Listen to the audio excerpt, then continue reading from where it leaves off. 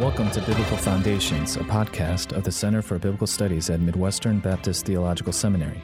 I'm your co-host, Jimmy Rowe, along with Dr. Andreas Kostenberger. Join us as we discuss issues in biblical scholarship for the church.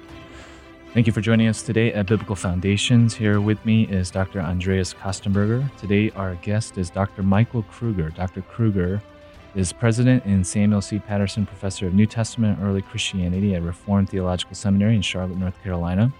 He's written extensively on issues in early Christianity and the canon, including Christianity at the Crossroads, How the Second Century Shaped the Future of the Church, published by IVP Academic in 2018. Dr. Kruger, thank you for joining us today. Well, thank you. Great to be with you both. Mike, good to be with you. Yeah. You're on the Midwestern campus today and tomorrow, delivering the annual Sizemore Lectures. Today, you discuss the questions whether church fathers inspired in the same way as Scripture. For those who weren't able to hear your lecture, can you briefly summarize your argument in your first lecture? How did the church fathers view inspiration, and did they view non-biblical writings as inspired in the same way as Scripture? Yeah, well, I decided to tackle a theme and a topic I've been working on for a while now, which is this intersection between inspiration and canon, which is a topic I think most evangelicals probably haven't thought of, at least in the ways that modern scholars are thinking of it. And I try to rebut this argument that's been prevalent for about 50 years now, that the church fathers viewed their own writings as equally inspired as Scripture. And so therefore, there was nothing about Scripture's inspiration that was anything different than the inspiration of every other source in the early Christian movement. And so in my first lecture today, I decided to challenge that head on, and I argued that no, even though similar language is used, and even though inspiration-like language is applied to non-scriptural sources, I argued that church fathers actually distinguish levels of authority and levels of inspiration. So in short, they're not using the words always in the same way. Mm-hmm. So they might speak of a work as inspired in a more loose sense, like we might call a work of art inspired, or a poem, or yeah, absolutely. There's so many different ways they use it. Sometimes they talk about the inspiration of the Holy Spirit as another way just to say the Spirit's at work in their midst or busy influencing and leading. Sometimes they use inspiration language to just talk about how God is behind certain truth, so that if God is in the background of something, they can say that person's inspired if they're saying true things. And then sometimes they probably did attach inspiration to non-canonical books. If in a few rare instances, they may have been confused about the boundaries of the canon. But as a whole, there doesn't seem to be much that supports Kalin's idea and the idea of so many others that no one made distinctions about different levels of inspiration. So there's not just one technical use of inspiration, the way you and I might think of it in terms of scriptures being inspired that way, the way the, say, 2 Timothy 3:16 uses the word. Yeah, so in modern theological dialogue, we have a fairly agreed upon set of words and a fairly sort of common language about how to describe inspiration. So we would rarely hear a sermon and say that it was inspired by God, right, because in our world, that word is restricted to Scripture. And in the early church, they didn't have an agreed upon set of terminology for this. So it was fluid. And doesn't mean the concepts weren't differentiated, but the words were fluid. And so they were more comfortable using terms like inspired, or that God is behind it, or that God is speaking through things, even if they didn't mean he was speaking in the same way that Scripture speaks. So. Yes, but they certainly affirmed the inspiration of Scripture the way we would today. Oh, absolutely. And if I had time in our lecture today, I would love to have rehearsed all the ways they positively do that. Right. Of course, today I was just narrowly focused on eliminating this one objection. So, absolutely. Yeah. Yes, very compelling case. Now, tomorrow, in your second lecture, you'll ask the follow-up question: how did the early church recognize a given writing as inspired? Can you give us a brief preview of your argument there? Yeah. Well, today's lecture was sort of a deck-clearing exercise to set up tomorrow's lecture, right? Mm-hmm. So given that there's a kind of inspiration that's distinctive to canonical books and only canonical books, which is something, of course, we already believe, the next question is, did church fathers have a way to identify those books as inspired? In other words, did they think they could know it when they saw it? And did they have a way of thinking that God would reveal such a thing? And another way I phrase the question is, did church fathers think they could know a book was inspired by directly evaluating it, if you will? And I'm going to argue, and I'm going to lean on the patristic sources for this, they did think that. They thought there was a way that God's words, in some sense, validate themselves, that there's some sense in that they are their own best proof for their divine origins. And so we'll get into issues like a self-authenticating canon and issues like that. And then I'll talk about that in the modern day and what we think about it and how to evaluate it. Excellent. I guess growing up Roman Catholic, you and I know that there's alternative proposals so that's going to be very helpful to distinguish those from ones that are better supported by patristic and of sources. Course, as I'll argue tomorrow and make this clear, the church fathers didn't believe, nor do I personally believe, that that's the only way you can know a book is from God. But it is certainly a way and maybe even the main way that a lot of people did. So, well, I want to turn our attention to your book, Christianity at the Crossroads, Introduction to Second Century Christianity. I guess we can start out with the obvious question, which you begin with. What's so important about the second century when it comes to Christianity? Yeah, I find this to be a fascinating century. Part of what I was motivated by in writing this book was just the lack of attention it's received by modern scholars, at least as a whole. Some older scholars might remember there was actually a journal out years ago, Andreas would probably remember this, called The Second Century, which tried to do its best to tackle that time period, although it faded away and now is renamed something else. But it's been often recognized as a forgotten century, an overlooked century, a century that Larry Hurtado refers to as the Cinderella century. And the reason for that is probably multidimensional. No doubt that for those of us in the Guild of New Testament Studies, we tend to focus on the first century. Fair enough. That's where all the writings are. And then for those in the patristic world, they tend to focus on the centuries that are the most sort of compelling as far as key players and key literature. And so that's not the second century, right? That's going to be third and fourth and beyond. So there lurks the second, kind of stuck in the middle. And at the same time, despite its scholarly neglect, the other thing that I think drew my attention to it is how transitional it is and how critical it is for what the future church would be. So what I argue in the book is a lot of the decisions that were made and a lot of the things that the church endured in that second century would shape it for generations to come. And so the crossroads it was at, so to speak, in the second century would determine what the church would ultimately become now in the 21st century. Well, you start out the first chapter in your book, Mike, with a quote from Emily Hunt. I'm going to read the quote here. She says, the second century was a rather curious period in church history. It was a time when Christians were struggling to define themselves, not only in terms of departure from their Jewish roots, but also against the Greco-Roman world around them. So what was the sociological makeup of second century Christianity, especially in view of Paul's vision in Galatians that in Christ there's neither Jew nor Greek, male nor female, slave nor free? No, that's a great question. I start intentionally with this broad query about who exactly were the earliest Christians. I think that's received far too little attention, actually. We talk a lot about what Christians believed or even what they did, but we don't actually talk about who they were. And so I explore in this chapter demographically and sort of sociocultural categories, what kind of people made up the early Christian movement. Of course, we're talking about the second century here, so it looked different than it did in the first century. And you said it right there with Paul's verse out of Galatians 3. I use that as a framework. So Paul's very clear that in the ideal, at least, is that in the early Christian community, there'd be neither Jew nor Greek, neither male nor female, neither slave nor free. And I actually work through each of those three categories and talk about what that tells us about the early Christian movement. Excellent. And then chapter 2 is entitled A Strange Superstition.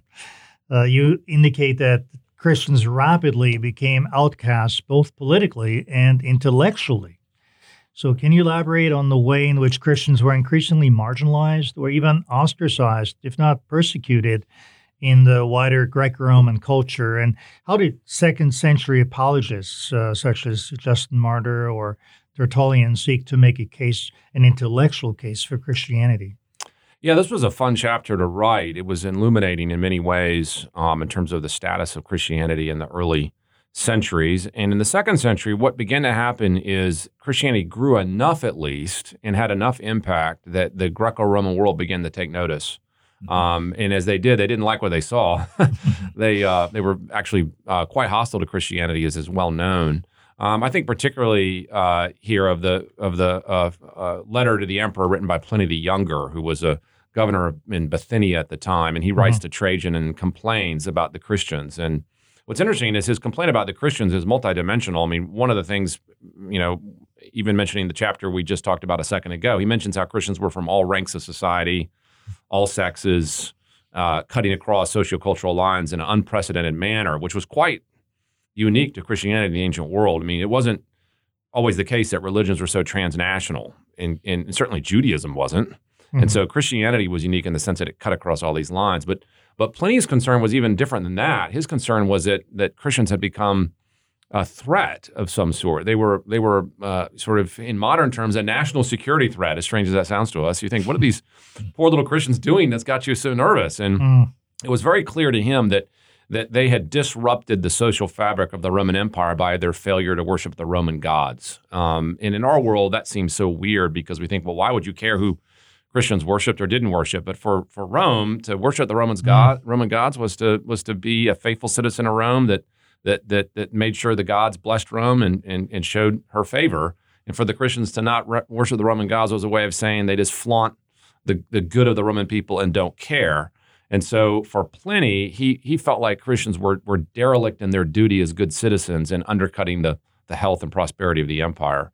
And that's just one example of the way Christians were perceived. They were perceived as, undermining and seditious. They were seen as a destabilizing effect, merely, and this is a stunning reality, merely because they refused to worship the cultural deities. And I think there's a great lesson for us today in that reality. Absolutely, that's what strikes me, how relevant your study of second century Christianity is, and also reminds me of some of the things that we already read in the pages of the New Testament, whether it's in Revelation on all the persecution inflicted on the early Christians for refusing to worship the emperor. You think of First Peter, right? The language of Christians as resident aliens who are trying to witness to the culture, and other similar passages where you Acts 17, Paul basically, they're being opposed and not gaining got much traction. People look at him as a seed picker, as somebody who's kind of eclectic, who they couldn't easily fit into any of the existing philosophical schools. So, right. So you see the uneasiness and the way in which Christians kind of stuck out and didn't comfortably fit into the culture. Yeah, that's right. They were oddities almost at every turn, and certainly their lack of worshiping the gods was an oddity. And there's other things that made them oddities. The idea that Christians were so exclusive was a problem, but also the idea that Christians were committed to this book or books that made them focused on the Old Testament scriptures and even their New Testament writings. That was strange because that's not what the religions of the Greco-Roman world did. They weren't interested in books so much. They were interested more in ritual. And so Christians were odd there as well. And so it was just one thing after another that they had stacked against them. And so we were well aware of the critiques. In that time period, it wasn't just Pliny. It was certainly famously, it was Celsus's critique against the Christians that was pretty harsh and pretty cruel. And then Galen and others were all sort of out to get him intellectually. And so that was a challenge. In chapter 3, you deal with developments in church leadership, the rise of the bishop, plurality of elders, house churches. What do we know about second century Christian worship, teaching, gatherings, meals, and how did these practices differ from, say, first century Christian practice, especially in the area of church leadership? Yeah, this was another fascinating segment of early Christianity that I was keen to study and found it to be illuminating on so many levels. Was this issue of what did the worship service look like for early Christians? What would it look like to go to church, so to speak, on a Sunday morning, if you want to say it that way? And how did churches relate to each other, and who led them? These are all really actually what we would call practical questions, because in our current day, those are still very important issues, and people want to know, well, did the early church look like my church? And so forth. And the general answer is in many ways it did, and in some ways it didn't. But I tackle a number of things in this chapter. One, of course, is church leadership. I did argue for, and I think there's great evidence for, a great amount of cooperation and unity and interaction among earliest Christians. Now, parsing that out in its details is fuzzy, but there's no doubt that the early Christian movement was not in isolation from each other, so that they never were seen as a unit. So what would often happen is a church would be seen as the church in that city, even though it had multiple congregations. So you'd have the church at Rome or the church at Corinth, even though there was multiple house churches within the city. And that was a fascinating reality. So somehow they viewed themselves as connected, even though they probably had individual elders or pastors, so to speak, in those congregations and probably met separately. That was a fascinating thing to observe. But the thing that stuck out the most to me, I think, and I would be curious what you all think in terms of the curious observations there, is just how similar the worship service was in the second century as it was today. I mean, if you think, what do you do in a worship service today? Well, actually, the same thing they're doing 2,000 years ago. You have the preaching of the word, you have prayer, you have music, you have the sort of the sacraments of Last Supper and baptism. You have this sense of a gathering. It's remarkably similar and really hasn't changed much in its particulars for 2,000 years, and that's a very encouraging thing. Excellent. Yeah, that's very encouraging. I'm glad you keep bringing up just how relevant a study of second century Christianity is still for us today. And along those lines, chapter 4 deals with the important topic of diversity in early Christianity. You and I co-wrote a book on this topic, The Heresy of Orthodoxy. The German scholar Walter Bauer, in his book, Heresy and Orthodoxy in Earliest Christianity, famously argued that early Christianity was diverse. There were multiple versions of Christianity, none of which could lay legitimate claim to being the undisputed form of Christianity, at least not in the first century or even the second for the most part. And in our book, as you know, we argue against the so-called Bauer thesis that the New Testament makes clear that the early Christians were very much unified around the apostolic gospel of Jesus crucified, buried, and risen according to the scriptures, as Paul summarizes it in 1 Corinthians 15. And so fascinating for me to hear you articulate some sort of a follow-up question. What light does the second century shed on this question of the diversity of early Christianity? And can you maybe even give some examples, such as the Ebionites or the Marcionites, the Gnostics? Yeah. No, thank you. That was a fun chapter to write. Obviously, it builds a lot on our work together, which was exciting, and builds off of that question: what do we do with Walter Bauer's thesis? And those are all important things. And so, actually, chapters 4 and 5 deal with the same problem from a different angle. So, in essence, what I argue is that Bauer was kind of right, but mostly wrong, was effectively my argument. And chapter 4 is the kind of right part, which is Bauer was correct on one thing, and that is Christianity in the second century did have, alternate pathways and diversity out there, and there were fringe groups, and there was heresies, and those things existed. And what I think is helpful about chapter 4 is that I imagine most modern Christians may not know that, and they do need to know that there was a little bit of a battle going on there, and the church was fighting for its life, and they need to understand these different groups. And as you mentioned, we cover a lot of those, and there's so many different factions within the sort of diverse world of early Christianity that I just mentioned a few groups, one of which, of course, is the Ebionites. This was sort of a Jewish Christian sect who identified with Christ but still held on to the old ways of Judaism and fashions that made them very much sort of still beholden to circumcision and the Mosaic law in a way that most Christians would not have recognized. And so these tended to be law keepers in a way that maybe even would have been identified with the circumcision party of sorts. And then on the flip side, from the Ebionites was the Marcionites, which would have been the opposite. The Marcionites would have been pretty much Old Testament's bad. We know that Marcion famously attributed it to a different God, actually. So the creator God and the God who wrote the Old Testament were not the God of the New Testament or the God of Jesus. And so he draws a radical separation between the old and the new, whereas the Ebionites tried to fuse them together in ways that we'd probably be uncomfortable with today. So he actually ditched the Old Testament. Yeah, and, per my lecture earlier today, there is still a Marcionite trend in certain circles today, sadly, even though people probably wouldn't call it that, where even if not in reality, at least in practice, people really try to avoid the Old Testament and consider it to be a problem. And in as much as we're that way, we are falling into the same trap again as Marcion. I guess even ditch New Testament books that use the Old Testament. Yes. And then, I mentioned the Gnostics too in that chapter. And of course, it's a very interesting question of what is Gnosticism exactly. There's a big dispute, of course, on the definition of it and whether it's even a thing.